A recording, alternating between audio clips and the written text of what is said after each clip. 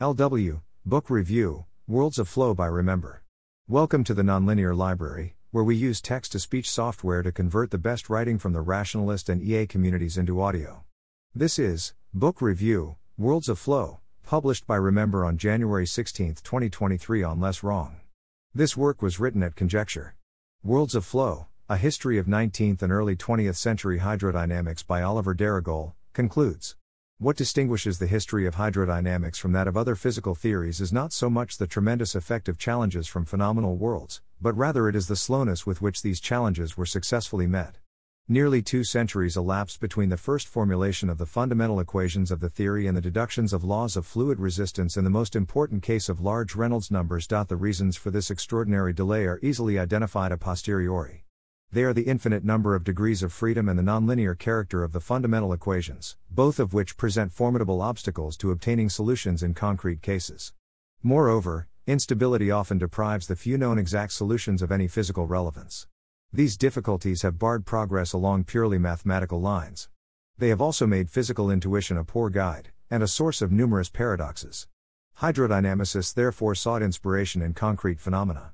Engagement with and challenges from the real worlds of flow were essential to the development of the above-mentioned strategies. The challenged theorists strove to find new solutions and to develop new methods of approximation.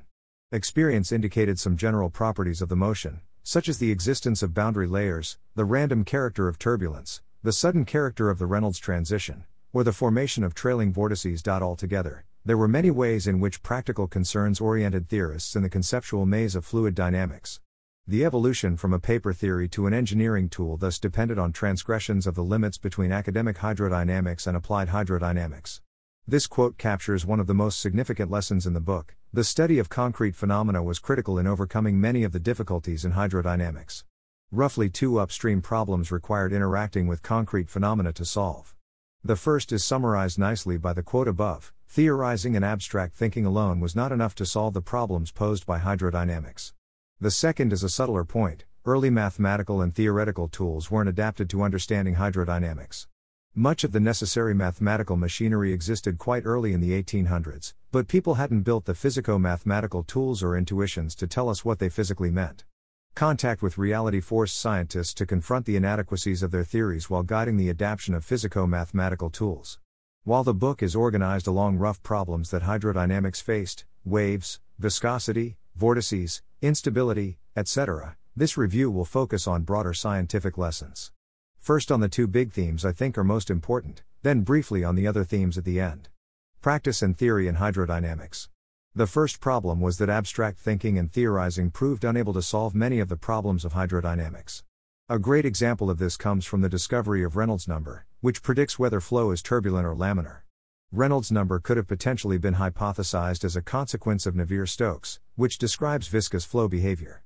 But Navier-Stokes is not analytically solvable, so Reynolds number doesn't come automatically. Making this more difficult is that turbulent flow, such as after submerged propellers, is generally invisible. Instead of reasoning his way there from first principles, Osborne Reynolds first noticed hints of this behavior from looking at eddies in the wake of the propellers of steamers. Worlds of Flow, page 247. As British seamen had learned at their expense, when the rotational velocity of the propeller becomes too large, its propelling action as well as its counteracting torque on the engine's axis suddenly diminish. A damaging racing of the engine follows. Reynolds explained this behavior by a clever analogy with efflux from a vase.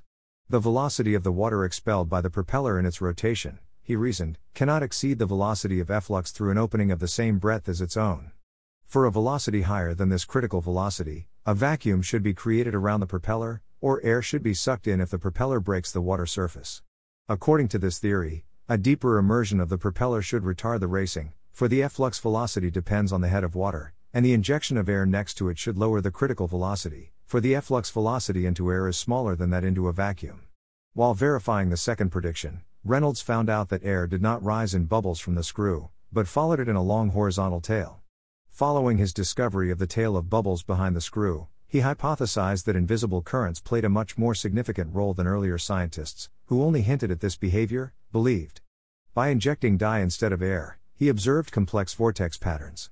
A year later, Going off of stories from sailors that rain calms the seas, he dropped water into a wave tank with a thin layer of dye on top and observed a vortex ring forming at the surface and then falling downwards. This observation led him to conclude that this downwards motion could move turbulence at the surface downwards, smoothing the surface of the water. From these observations that demonstrated the importance of invisible flow, Reynolds created his theories on the behavior of turbulent flows. He was scathing about purely rational attempts at understanding hydrodynamics. Worlds of Flow, page 247. Reynolds emphasized that imagination or reason had failed to show such forms of fluid motion. Everyone knew the impotence of rational hydrodynamics, but it would seem that a certain pride in mathematics has prevented those engaged in these investigations from availing themselves of methods which might reflect on the infallibility of reason. Only with hints from colored water could mathematicians proceed further. Now that we can see what we are about, mathematics can be most usefully applied. Reynolds' work is a striking example of a larger pattern of largely theoretical approaches proving inadequate in hydrodynamics. There were many other examples, such as Laplace missing the existence of standing wavefronts because he got multiple, sine and cosine, solutions to a differential equation and assumed one of them was correct, missing that they both had physical meaning. This pattern continues to more modern times. Rogue waves were only accepted after we got ironclad evidence. Only after this did we begin to develop the mathematical machinery to describe them. If we work from abstractions, it's challenging to know when our theories capture the breadth of reality corresponding to the phenomena they purport to describe. Accessing reality can give us the necessary information that our imagination misses. Modifying mathematical tools to fit physical reality. The other significant part of the story is understanding and adapting mathematical tools, so we have intuitions about what they mean and how to use them. Derrigol makes a great point that applies more broadly to mathematics in the history of science. The form they are presented in now is often not their original form, and we benefit from a century or more of progress in understanding and presentation. Worlds of Flow, pages 31 to 32. There is, however, a puzzling contrast between the conciseness and ease of the modern treatment of wave equations and the long, difficult struggles of 19th century physicists with them. For example, a modern reader of Poisson's old memoir on waves finds a bewildering accumulation of complex calculations where he would expect some rather elementary analysis. The reason for this difference is not any weakness of early 19th century mathematicians, but our overestimation of the physico-mathematical tools that were available in their times. It would seem, for instance, that all that Poisson needed to solve his particular wave problem was Fourier analysis, which Joseph Fourier had introduced a few years earlier. In reality, Poisson only knew a raw, algebraic version of Fourier analysis, whereas modern physicists have unconsciously assimilated a physically dressed Fourier analysis, replete with metaphors and intuitions borrowed from the concrete wave phenomena of optics, acoustics, and hydrodynamics. In our minds, a Fourier component is no longer a mere coefficient in an algebraic development, it is a periodic wave that may interfere with other waves in a manner we can easily imagine. The transition from a dry mathematical analysis to a genuinely physico-mathematical analysis occurred gradually in the 19th century, through reversible analogies between different domains of physics. It concerned not only Fourier analysis, but also the theory of ordinary differential equations, potential theory, perturbative methods, Cauchy's method of residues, etc. The modern recourse to such mathematical techniques involves a great deal of implicit knowledge that only becomes apparent in comparisons with older usage. The motivation for the introduction of more powerful tools of analysis was mainly experimental. Most water wave phenomena were known well before they could be explained. In most cases, they were discovered in connection with navigation problems. This is a problem beyond just hydrodynamics. For example, the original version of Maxwell's work on electromagnetism contained 20 equations spanning pages of derivations. The modern versions of Maxwell's equations, which are much easier to understand, come from Heaviside. This simplification leads us to both underestimate how hard the originals were to devise and the work required to build concise equations with nice physical implications and intuitions. In the case of hydrodynamics, building those powerful tools came from experiments. The lack of understanding of the mathematical tools of hydrodynamics had further downstream consequences. As we saw above, the consequences of Navier-Stokes took a lot of work to understand. Beyond making it hard to discover phenomena related to viscous flow, it also made it hard for Navier-Stokes to stick. At least 5 people discovered Navier-Stokes, but each time, it wasn't clear that it had the explanatory power required to describe viscous flow, so it wasn't widely adopted. This pattern of the implications of mathematical results not being understood and so not entering widespread use would be repeated. Lord Rayleigh had an 1877 paper describing the rotation of a tennis ball in flight which apparently could have been used to derive wing theory, but nobody realized the implications of it until much later. The lack of good physico-mathematical tools also made it harder to develop ideas based on intuitive understanding. Frederick Lanchester was able to develop the idea of an airfoil by using Newtonian mechanics to imagine how air would react when hitting the wing of a bird or glider.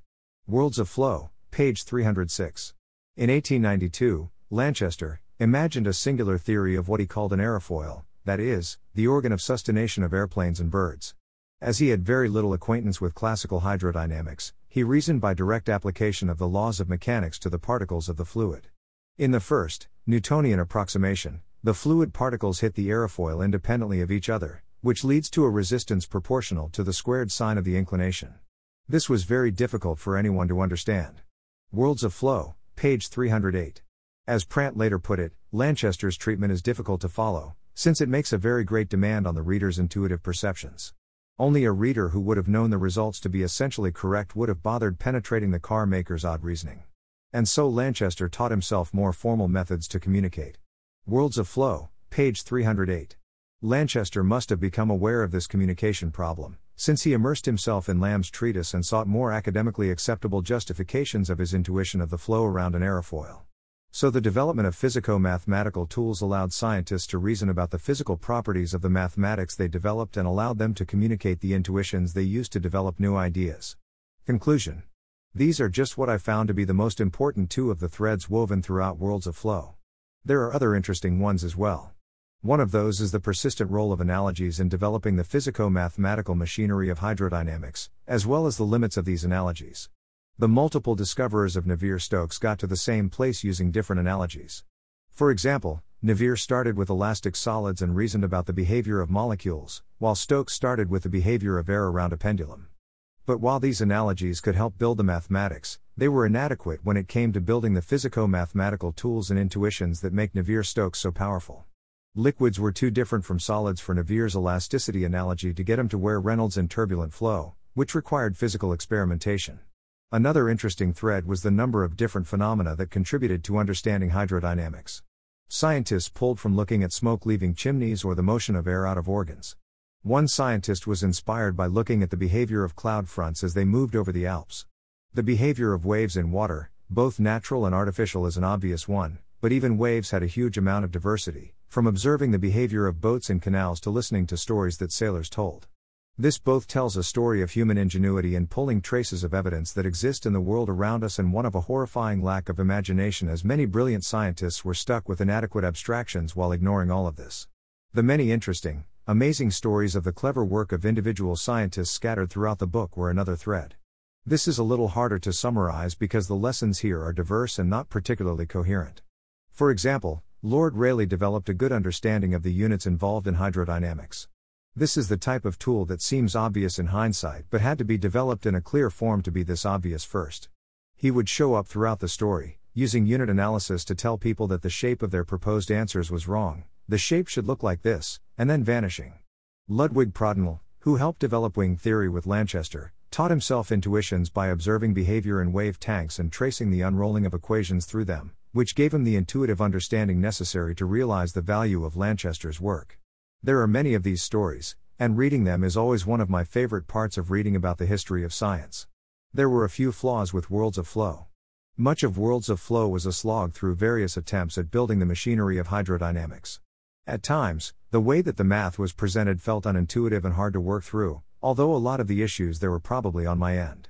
Some of the narrative threads in the book were a little hard to follow. For example, the chapter on Navier-Stokes ends with a hint that it took longer than was covered in the chapter for Navier-Stokes to be better understood and adopted.